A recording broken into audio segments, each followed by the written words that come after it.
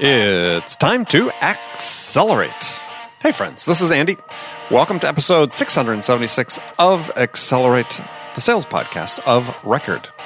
I have a great show lined up for you today. Joining me is Jeff Shore. Actually, Jeff, I think coming back maybe for the third time on Accelerate. Jeff is the president of Shore Consulting. He's a top-selling author, a keynote speaker, and much more. Now, before we jump into it, Jeff, because we're going to talk about how customers make decisions, as I want to talk to you about a decision you can make, and that is, I want you to check out the Sales House. Look, we're all looking for the edge that makes us more productive in sales, to be more effective with buyers, smarter about the questions we ask and the solutions we propose. We want to get better at how we connect with other human beings, how do we engage their interest, build their trust, inspire them to take action. Now, this is education you don't get in sales training. I saw this pressing need for sellers through all the work I do. And so, as a result, I created the Sales House for those curious and smart B2B sellers who are willing to invest 10 minutes, just 10 minutes a day, to get 1% smarter about sales.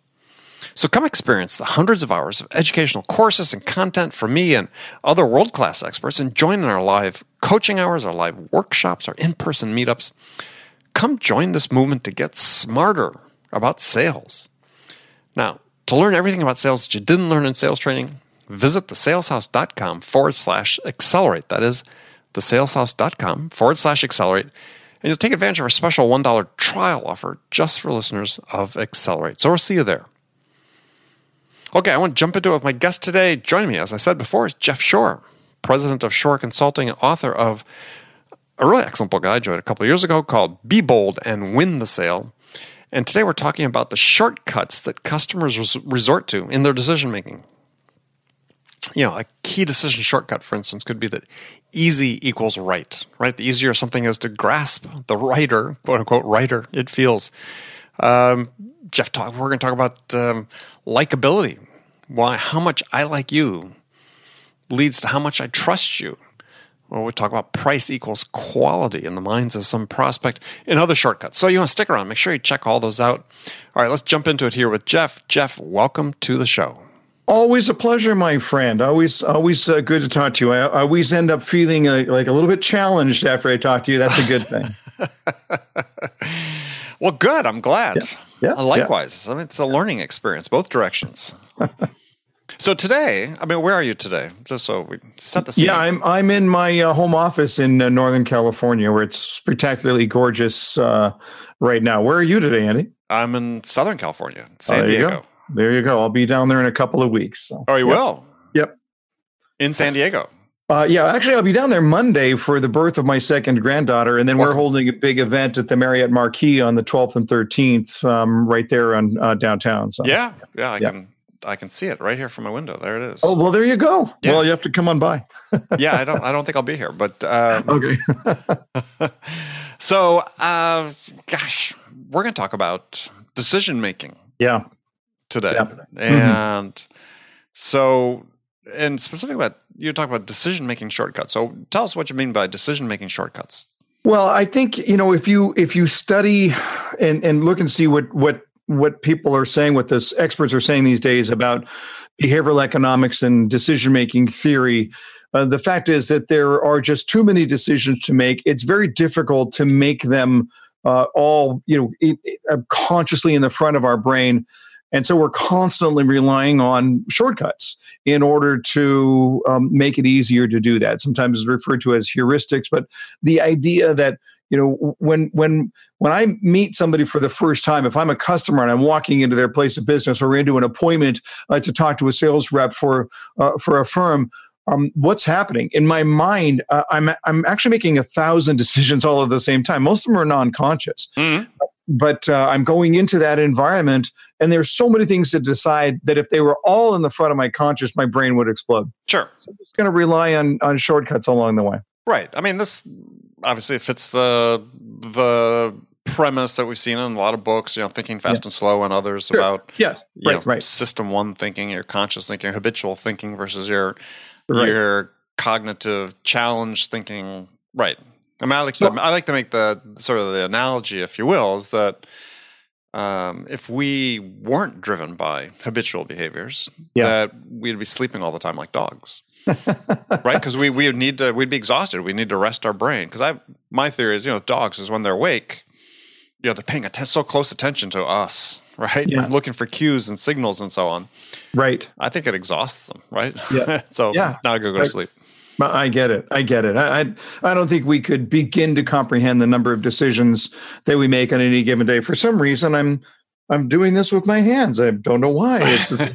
You're being expressive. I could do it too if you want. Exactly, that's right. But it's all non-conscious, and I think that's what happens with our customers. They do a lot of things that are completely non-conscious. They don't even understand why they're doing them. They're just doing them. Yeah. Well, I mean, there was a study that was done by some professors at Duke or researchers at Duke that I think they found that basically 50% of our actions during a day are habit-based, meaning we're we're not really conscious of doing them. We're not conscious of making the decision to do them or to act that way.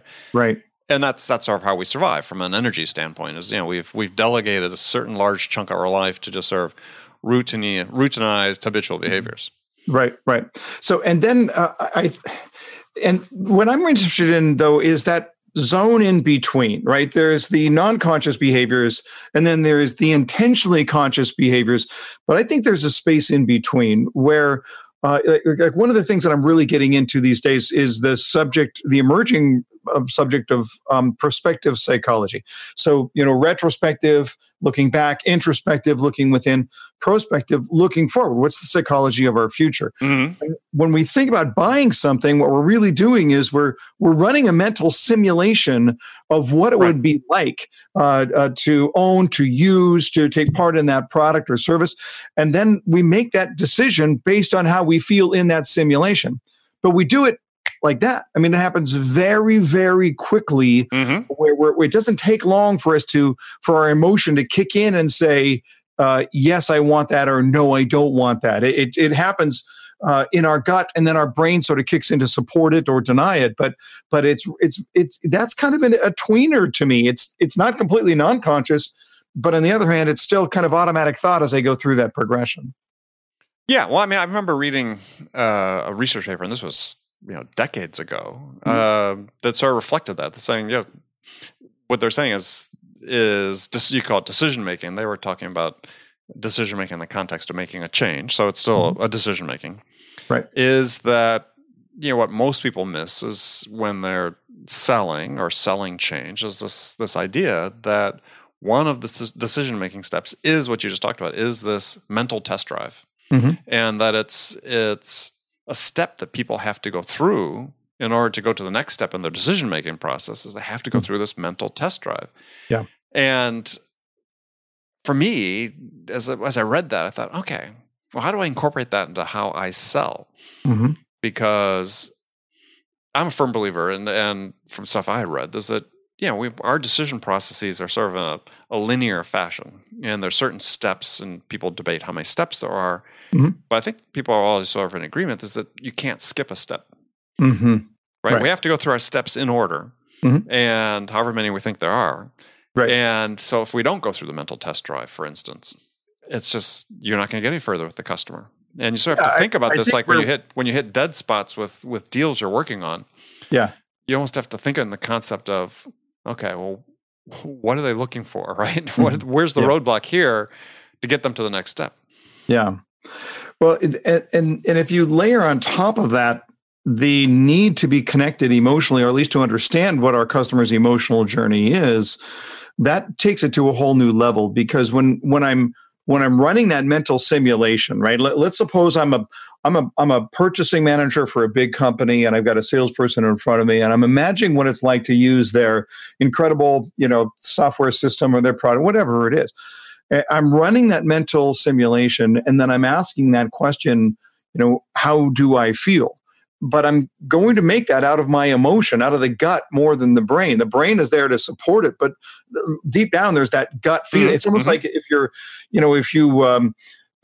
you're in a discussion with your significant other about where to have dinner, it's like, where do you want to eat? I don't know where you don't want to eat. And you're running these mental simulations in your brain. Well, you missed a step there, though, Jeff. What? So you ask your wife, where do you want to go for dinner? And she goes, oh, I don't care. You choose it. And you say, Yes. okay, let's go here. And she'll say, no, I don't want to go there. Oh, I don't want to go there. Yeah, that's exactly right. Yeah. I mean, and I do that to my wife as well. Of course we do. Yes. But we're running that simulation and we're asking ourselves, what do I think about that? Ultimately, we're going to say, oh, that doesn't really sound good. But it's not about sound. It's about what feels good. We ran the simulation. We asked, does that feel good? So whether I'm choosing a place to go to dinner or whether I'm choosing to use this vendor or the supplier or whatever it is, there's still that emotional core that's going to drive that decision. And that emotional core doesn't have any language to it. It's a feeling, it's not something that that moves into a cognition, but there is sort of that want. I want it or I don't want it, and I feel strongly about it, even though I may not be able to put that into a very clear logical frame of mind.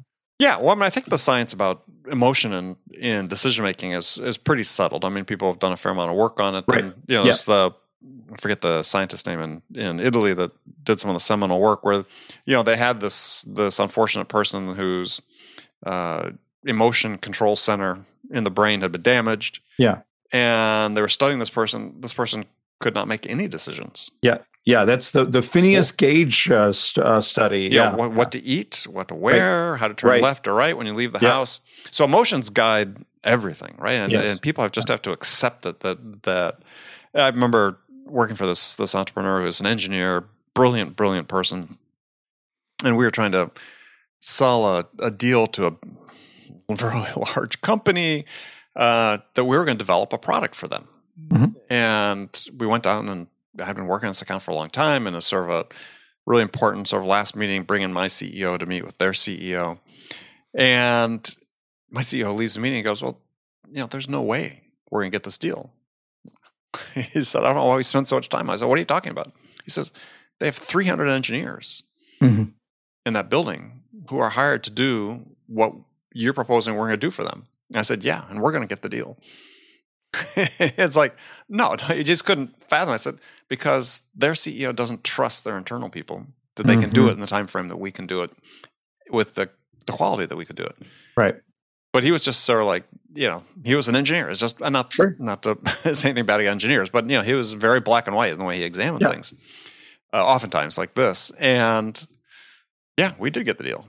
Yeah, sure. It was emotion. It's their CEO's emotion. But what are you talking about? Trust. It's emotion. Confidence. It's emotion. That's the idea. And woe to the salesperson who says, I've got an emotion-driven customer, but I'm going to stay so completely logical that I will not allow that customer even to reach into their emotional core in order to make a decision in the first place. Well, and it's right. And so it brings up an interesting point about how decisions are made. So, there's a researcher, I forget his name, I think Paul Nutt, maybe, who at Ohio State University, and I've read a couple things where he's been cited in other books and read some of his stuff directly, where he says, hey, in decision-making, there's basically two things that happen. There's like two decisions within a decision. The first one is people decide, we're going to make this change or not make this change. Mm-hmm. And then having made that decision about whether I make the change or not, we then choose who we're going to make the change with. Mm-hmm. But I think what's happening, I believe that's true. And I had written things about that before everyone was aware of Nutt's work. So it's nice to be sort of validated in that regard. But I think what happens though too, to a point you were making with emotions, is that in the process of educating the prospect about whether they should do it or not, they form a preference. And it's an emotion-based preference about, they've gone through the mental test drive. They're envisioning what it's going to be like to use your product and service.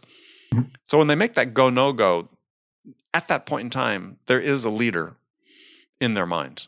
Yeah. And you want to be that leader. Right. Yeah.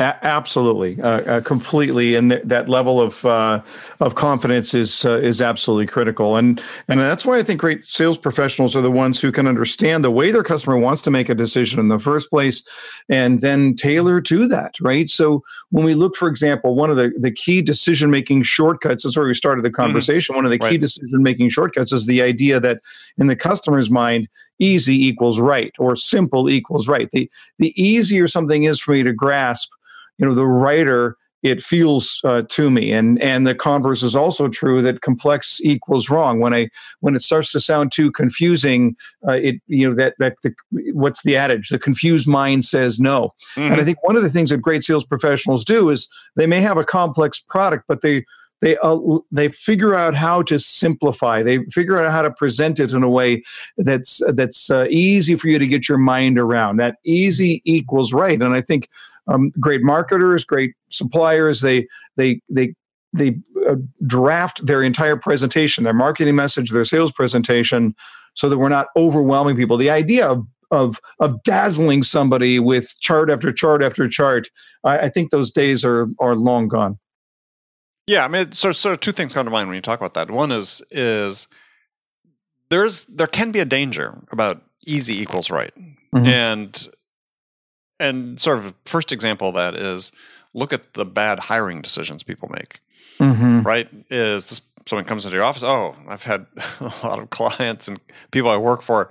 This person just looked good, right? They just looked good in the office. They presented themselves. They just seemed easy, but they didn't do the digging. They didn't do the research they needed to do, the in-depth interview to find out whether this person really was the right person. Okay, but let me cut in on you, because sure. I think you're proving the point. The idea here is that easy feels right. Easy seems right. It doesn't make it right. It just feels right. Sure. Yeah. So I'm not talking about the quality of the final decision. It's just when I'm making a decision, when it seems easy, it feels right. And so if we can find a way to provide context to our customers of our product or service, so that it's easy for them to understand, then that's when the right kicks in. Does that make sense? Oh yeah, no, I agree. Yeah. I agree. Yeah. I mean, to me, there's like degrees of easy, right? Sometimes if it's too easy as a salesperson, if it's too easy, then my antennae go up, the red flags start waving. Yeah, it's like but I understand what you're saying, and I think it's absolutely true. And maybe for me, when you talk about easy, I gravitate towards simplicity. Yeah, simple is a good synonym right here. Yeah, because the more simple you can make things for people, the easier it is for them to grasp. Then agree 100%. Yeah. So next thing you're talking about likability. So delve into that for a little bit. This is a really strong connection between how much I like you and how much I trust you. We all know that so much of the sales process is about forming that trust connection, that gaining the trust of your prospect is so critical to being a good influencer. But one of the key ways to be able to build trust is to be likable. Mm-hmm. And, this is Cialdini, his work would talk about this. Of his 6 principles of persuasion, one of them is likability. And the idea is that there's just a mental shortcut. If I like you, I tend to trust you. Now, this shouldn't make sense to me. And in fact, this is how con men make their living, right? They get you to like you, then they get you to trust you, and then they take advantage of you. For the professional salesperson, it's just one of motives, right? But there is no doubt about it. We do have that sense that I like you, and therefore I trust you. Whether your aptitude is there or not is secondary to me. Again, it's deep into that emotion. The emotional sense says I like you, and therefore I trust you. Yeah, and so in his more recent book, Cialdini added a layer to that, which he said, it's not only if I like you, I trust you. If I think you like me, I trust you more. And I think that's pretty significant when you think about it. Sure. Because that gets to the whole idea of sort of demonstrating interest in somebody.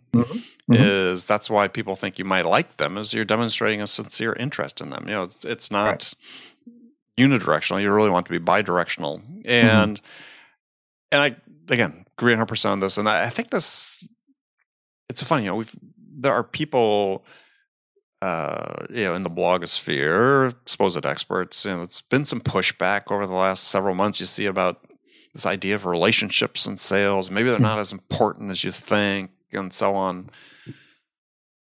They are. Yeah. Just FYI, they are extremely important. You don't get this likability thing going without in the absence of a relationship. Yeah.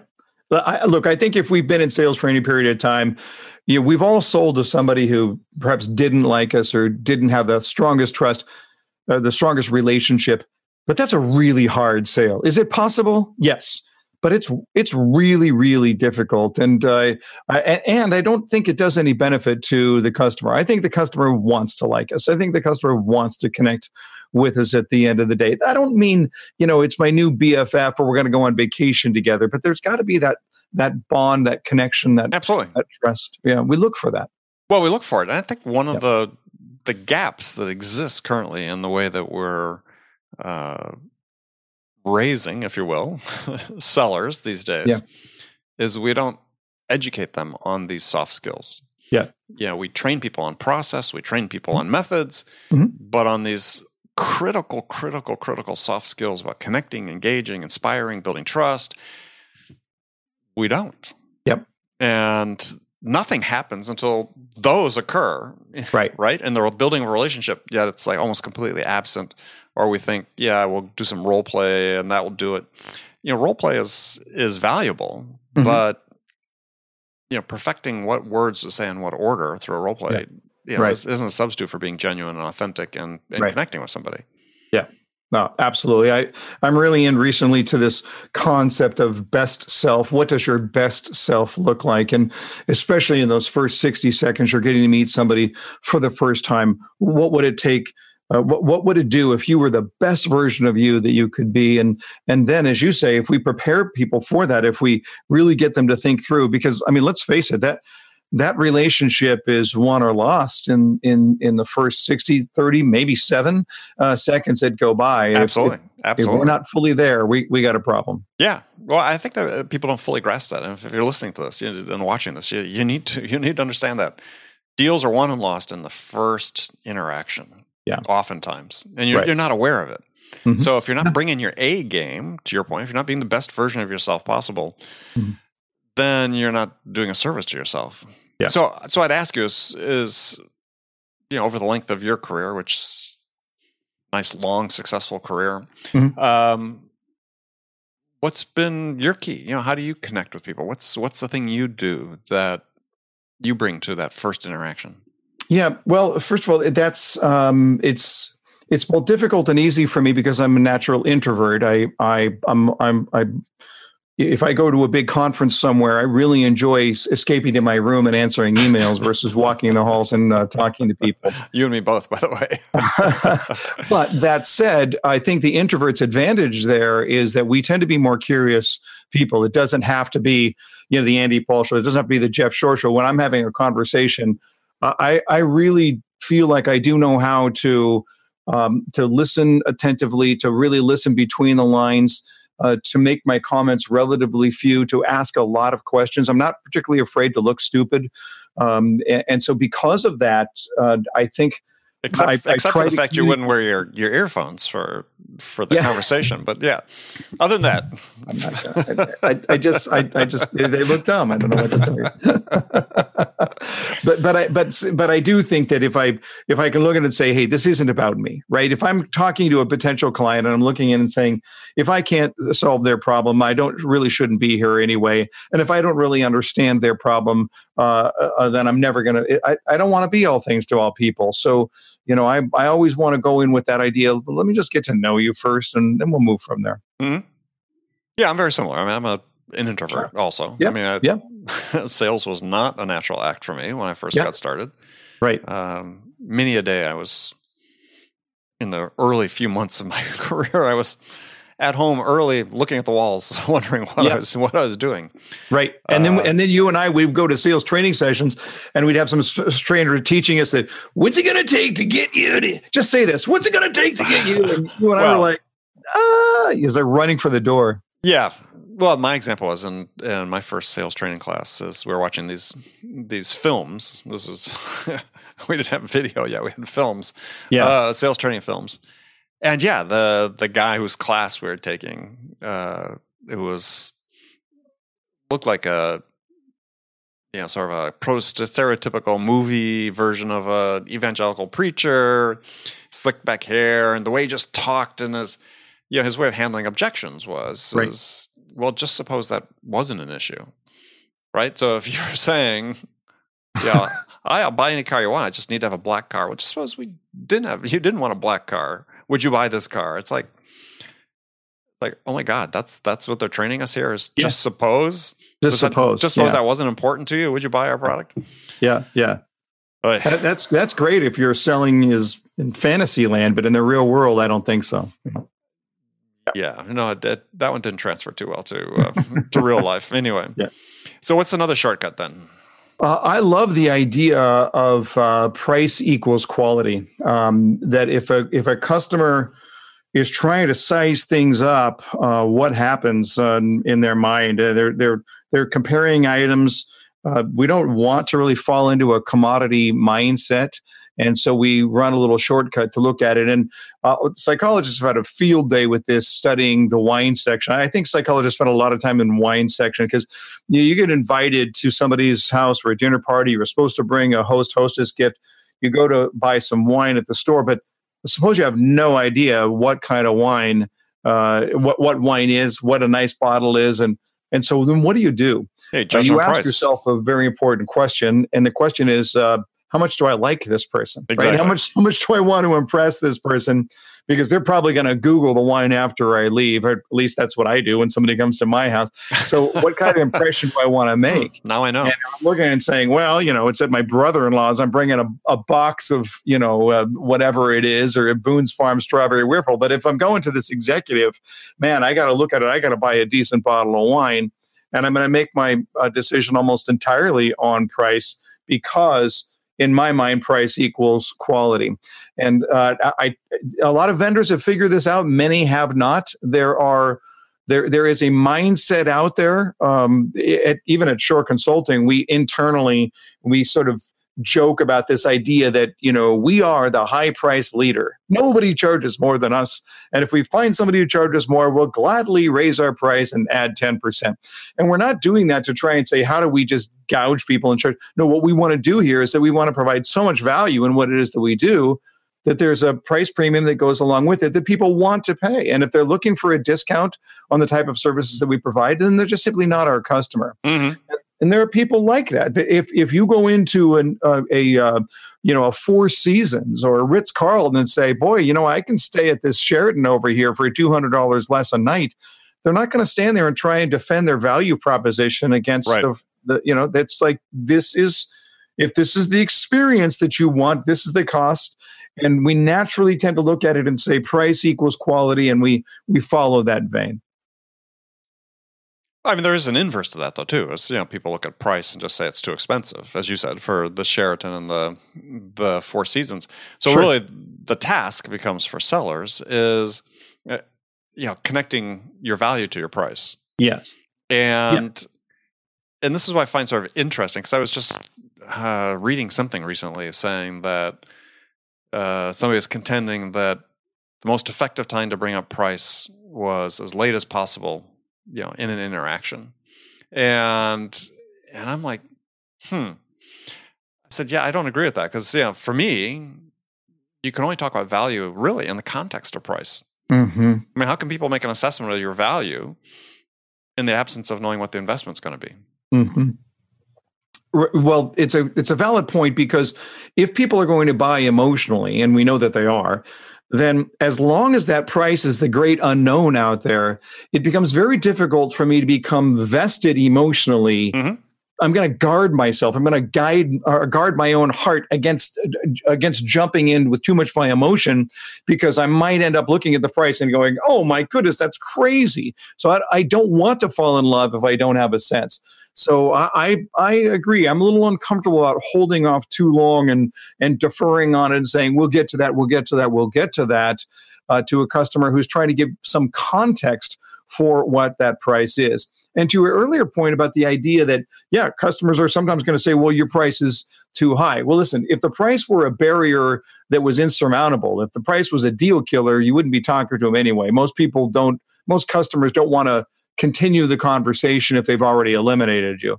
But it is absolutely the task of that sales professional to look at it and in a sense to say, damn straight our price is high. There's got to be some, and I can prove it to you. I can prove why that makes sense. So if that sales professional has the confidence and the presentation skills and the ability to step forward, then there should never be an apology for that high price. And they actually have an advantage to this because the customer's connection, their heuristic says that price equals quality. This is a high price. You better prove high quality. Go.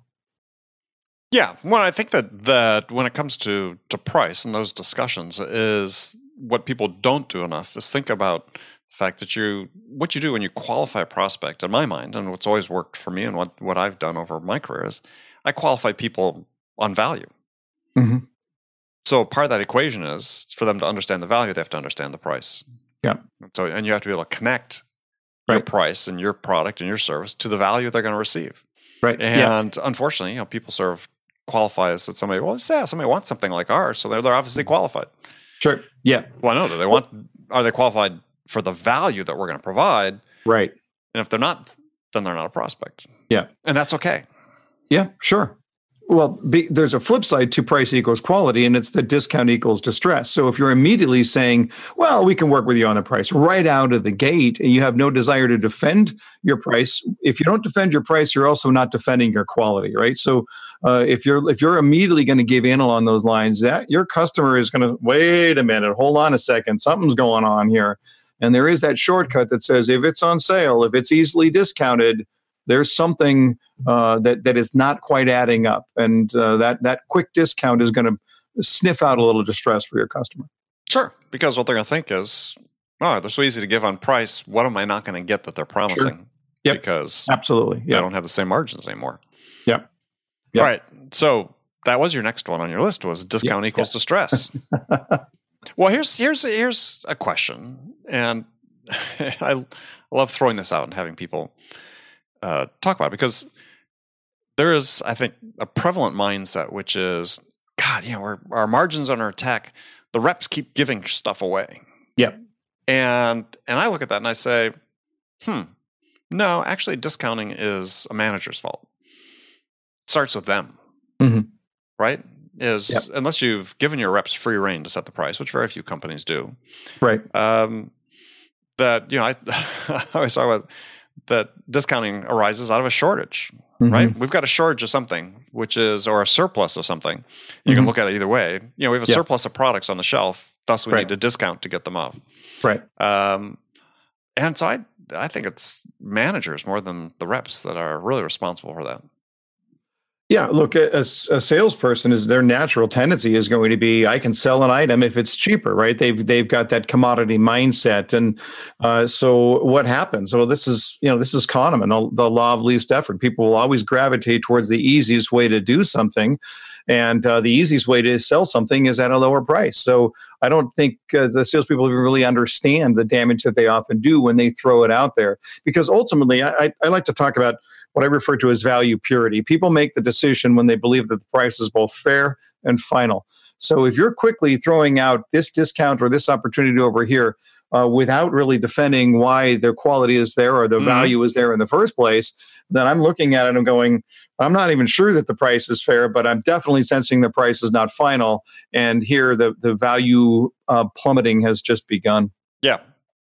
Well, I think that's a great perspective. That's a great way to look at it. I like that.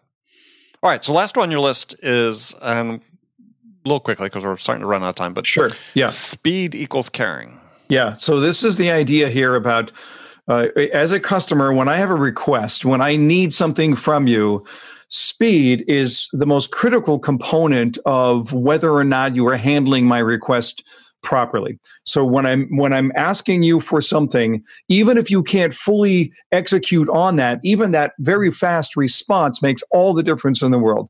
Speed shows that you're important. Speed shows that I care. When your customer makes a request, it is heavy on their mind. And the longer you wait to respond to that customer, the more likely it is you're giving room for that customer to ask the question, does this person really care? I think as it relates to requests from your customer, follow up after the initial appointment, in all of these issues, speed equals caring. That's the shortcut that your customer is going to take. Yeah, no, it's from someone, myself, who wrote a book called Zero Time Selling, which was all about responsiveness. Obviously, you know I agree. Yeah. And I think the next level you take it to because I absolutely agree on speed, is the next level, though, to take it to is what I call responsiveness, which is, yeah, you got to upskill yourself to the point where you can get back quickly with the complete information they need. Sure. When you reach that state, then you're just locked in, and people want to do business with you. You become their first choice. You become their emotional choice.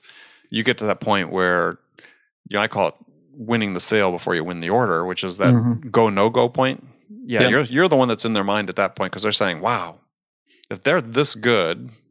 Now, what are they going to be like once we purchase something from them? Sure. Yep. People make that extrapolation all the time. Yep. Sure. So, and the great thing about what I call responsiveness and the speed, as you talk about, as a salesperson, if you're listening to this, and a manager, if you're trying to think about your culture as an organization, you have complete, absolute control over this. There's many things in sales you don't have control over. You don't have control over the product capabilities. You don't have control over the price. You got control over speed. And this is a choice you make every time the opportunity comes up to respond to a customer or an inquiry or so on. If you don't prioritize it first, you're making a choice that it's not that important to you, and you're running the risk, and you're communicating that lack of caring to your prospect. Right. There's always a salesperson out there who is willing to beat you at the speed game if you're not careful there. Yeah.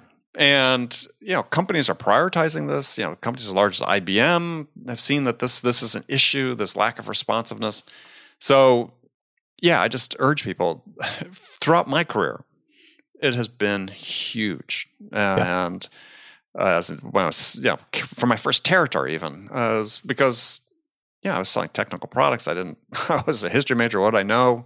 So I was compensating in some respects, right? But it paid off, and it didn't take long for the lesson to really sink in. It's like, people really appreciate this.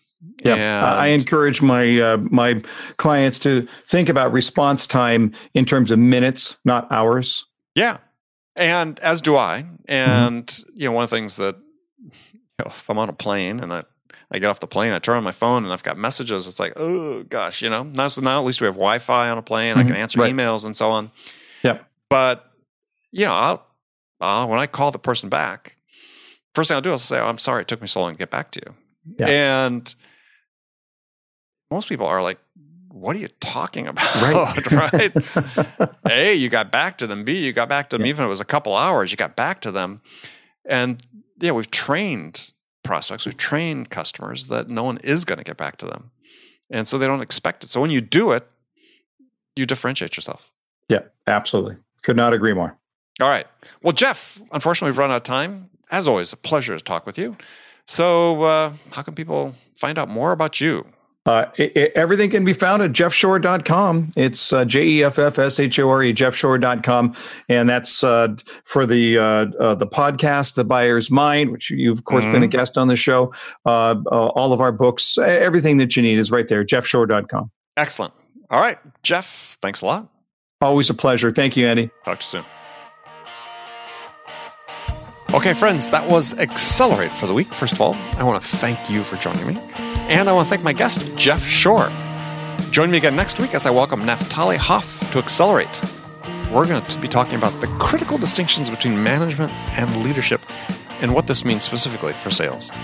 So thanks again to the Sales House for their ongoing support of Accelerate. If you want to get just a little smarter, a little more sales savvy every day, then join the Sales House. Visit thesaleshouse.com/accelerate. And thanks again for joining me. Until next week, this is Andy Paul. Good selling, everyone.